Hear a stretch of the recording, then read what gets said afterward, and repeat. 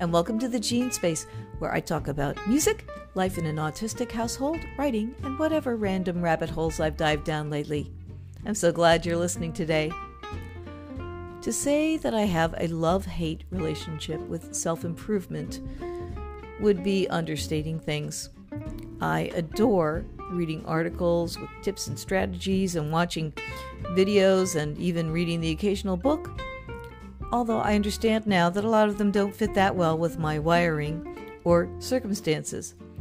Still, I've gotten a lot of ideas and strategies that have helped throughout my life. Some of the most prevalent and seemingly popular rules in the self-improvement sphere at the moment include how to organize your mornings. If you've followed me for a while, you know I am very interested in other people's morning routines. And this also includes what might be the most popular rule of all: make your bed, about which I have some thoughts. Enjoy the show.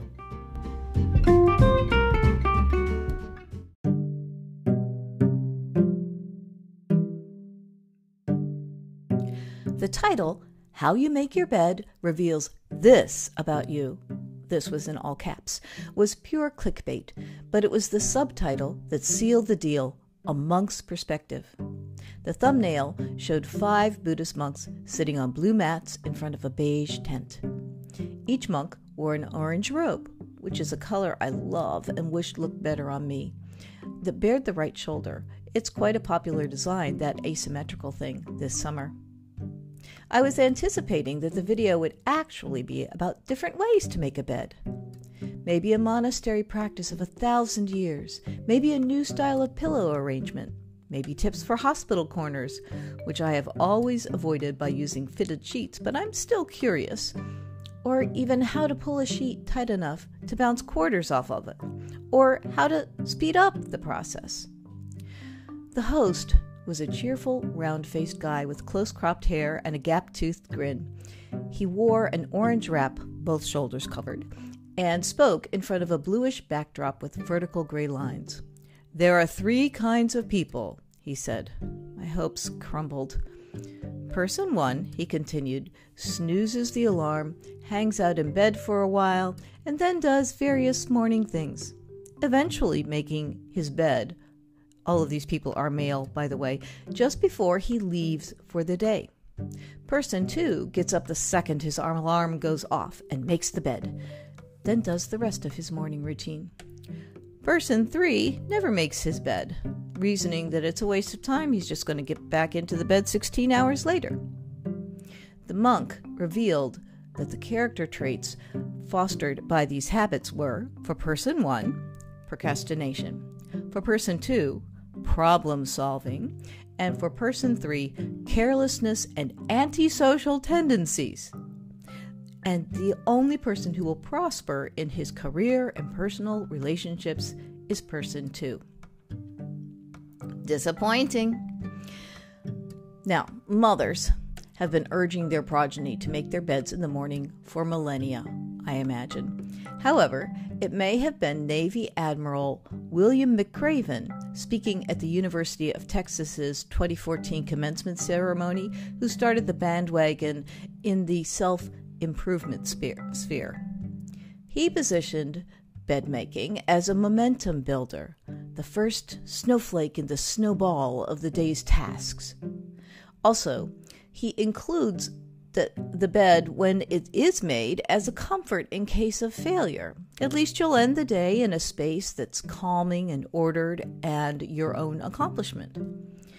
The productivity gurus who followed in setting bed making as a foundational habit tend to stress the first benefit, that is, productivity. The lifestyle gurus tend to stress the second, or calming. Foundational habits are practices that make one's best life more possible. They're kind of duh-inducing, but also challenging when you get down to the specifics. They're not so much habits a lot of the time as directives. Sleep well, eat healthily, move your body, manage your emotions. Make the bed first thing in the morning. Simple.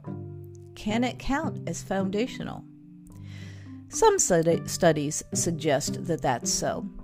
It's very good to remember that many of these studies are commissioned by players in the sleep industry, companies that promote or sell mattresses, bed linens, and the like. According to Sleepopolis, for example, which is a blog about mattresses, people who make their bed don't need alarms to wake up and are adventurous, confident, sociable, and high maintenance. Non-bed makers, which is 59% of the population according to one survey, are snooze button abusers, as well as shy, moody, curious, and sarcastic. National Sleep Foundation research indicates that bed makers get better sleep because they're in a bedroom that's tidy. There's substantial disagreement about the timing of bed making, however. It's actually considered healthier to air the bedding out for a while because this reduces bacteria and allergens and the like. And then you make the bed an hour or two after exiting the covers. And no study has noted this, but I will.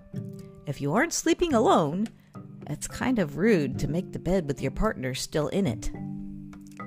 My confession is that at this point in my life, I make my bed every day. Not first thing. On the Monk's scale, I am person 1, the procrastinator. And yes, I procrastinate sometimes, although I hit my deadlines nevertheless. I have had years during which I made the bed every day, and years during which I didn't. For some periods in Sonny's childhood, all of our beds were made a couple of times a month, if that. The mornings were spent doing the important stuff, getting everyone fed, dressed, and out of the house with the homework finished. I usually wake up before my alarm. That is the sole personality trait that I share with Sleepopolis's bed makers. I'm more the shy, moody, curious, and sarcastic type. As well, having the world's most evil cat has led to changes in my bed-making methods. If I strip the covers down to the fitted sheet, Capone takes this as an invitation to jump up into the center of the bed and claim it as his own. He refuses to move, and if I try to pick him up, he hooks every claw, and probably grows a few more, into the mattress, throws the flat sheet and bedspread on top of him. That doesn't deter him. I have no hopes of making a trampoline for quarters.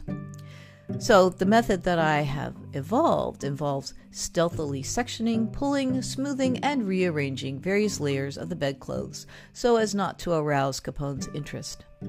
This does take longer than dumping everything on the floor, but it gets the job done.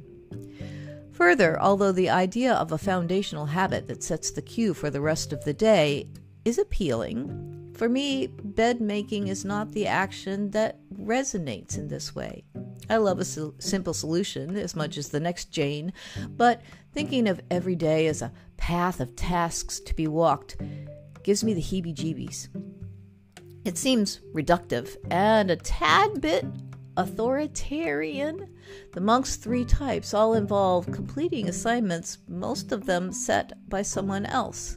I pondered what part of my morning routine might be positioned as foundational and came up with an activity I do within a couple of minutes of getting up every day, setting out a fresh bowl of water for Capone. I find value in it because it's something I do for another creature, a reassuring reminder that I can be a kind person, which incidentally saves my ankles a bit of clawing, possibly. It gets my day going, and I love the little Capone makes as he hurries past me toward the bowl. At dinner on Sunday evening in an Irish pub with the rain drumming down outside, the video was still on my mind.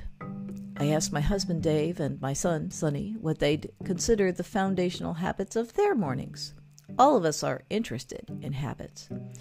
Dave, sipping what turned out to be a $14 beer, yikes, concluded that his was washing the dishes in the morning.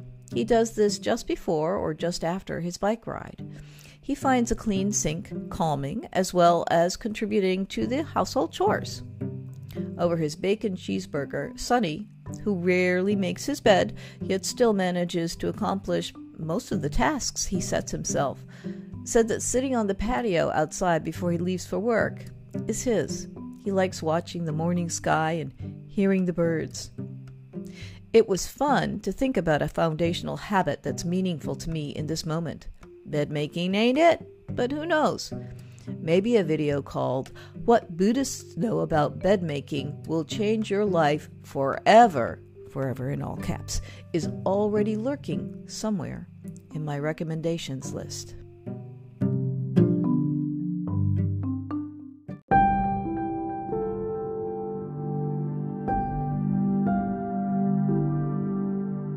Thanks so much for spending a bit of your day here. I admit that I feel uneasy when I hear the make your bed thing. And, why? Don't the benefits outweigh the drawbacks? Maybe I'm just being a contrarian, but a rule one that is set universally by someone else, and the first rule of many, makes me uneasy. It's a simplistic solution masquerading as a simple one, and it just feels like it's making a mindset that gets people very good at executing somebody else's plans. Doesn't strike me as the way to achieve my self-improvement goals, which are more along the lines of trying to foster meaning and purpose in my daily life, and a little bit less about getting things done, because I figured out how to get things done, I suppose, kind of. On the other hand, it is great to learn from other people how they do stuff so that you don't have to reinvent the wheel. Making the bed every day isn't good or bad in itself, and for many people, it's just a neutral part of life with no need to lather a big pile of meaning onto it. But it's also something that some people really seem to feel made major changes in their lives. Who knows? Today's essay comes from my WordPress blog, which is also called The Gene Space, if you'd like to read the original or some of my other work. Also, if you're inclined to support this show, that would be much appreciated. Every little bit helps. There's a donations button on my homepage. And until next time, be well.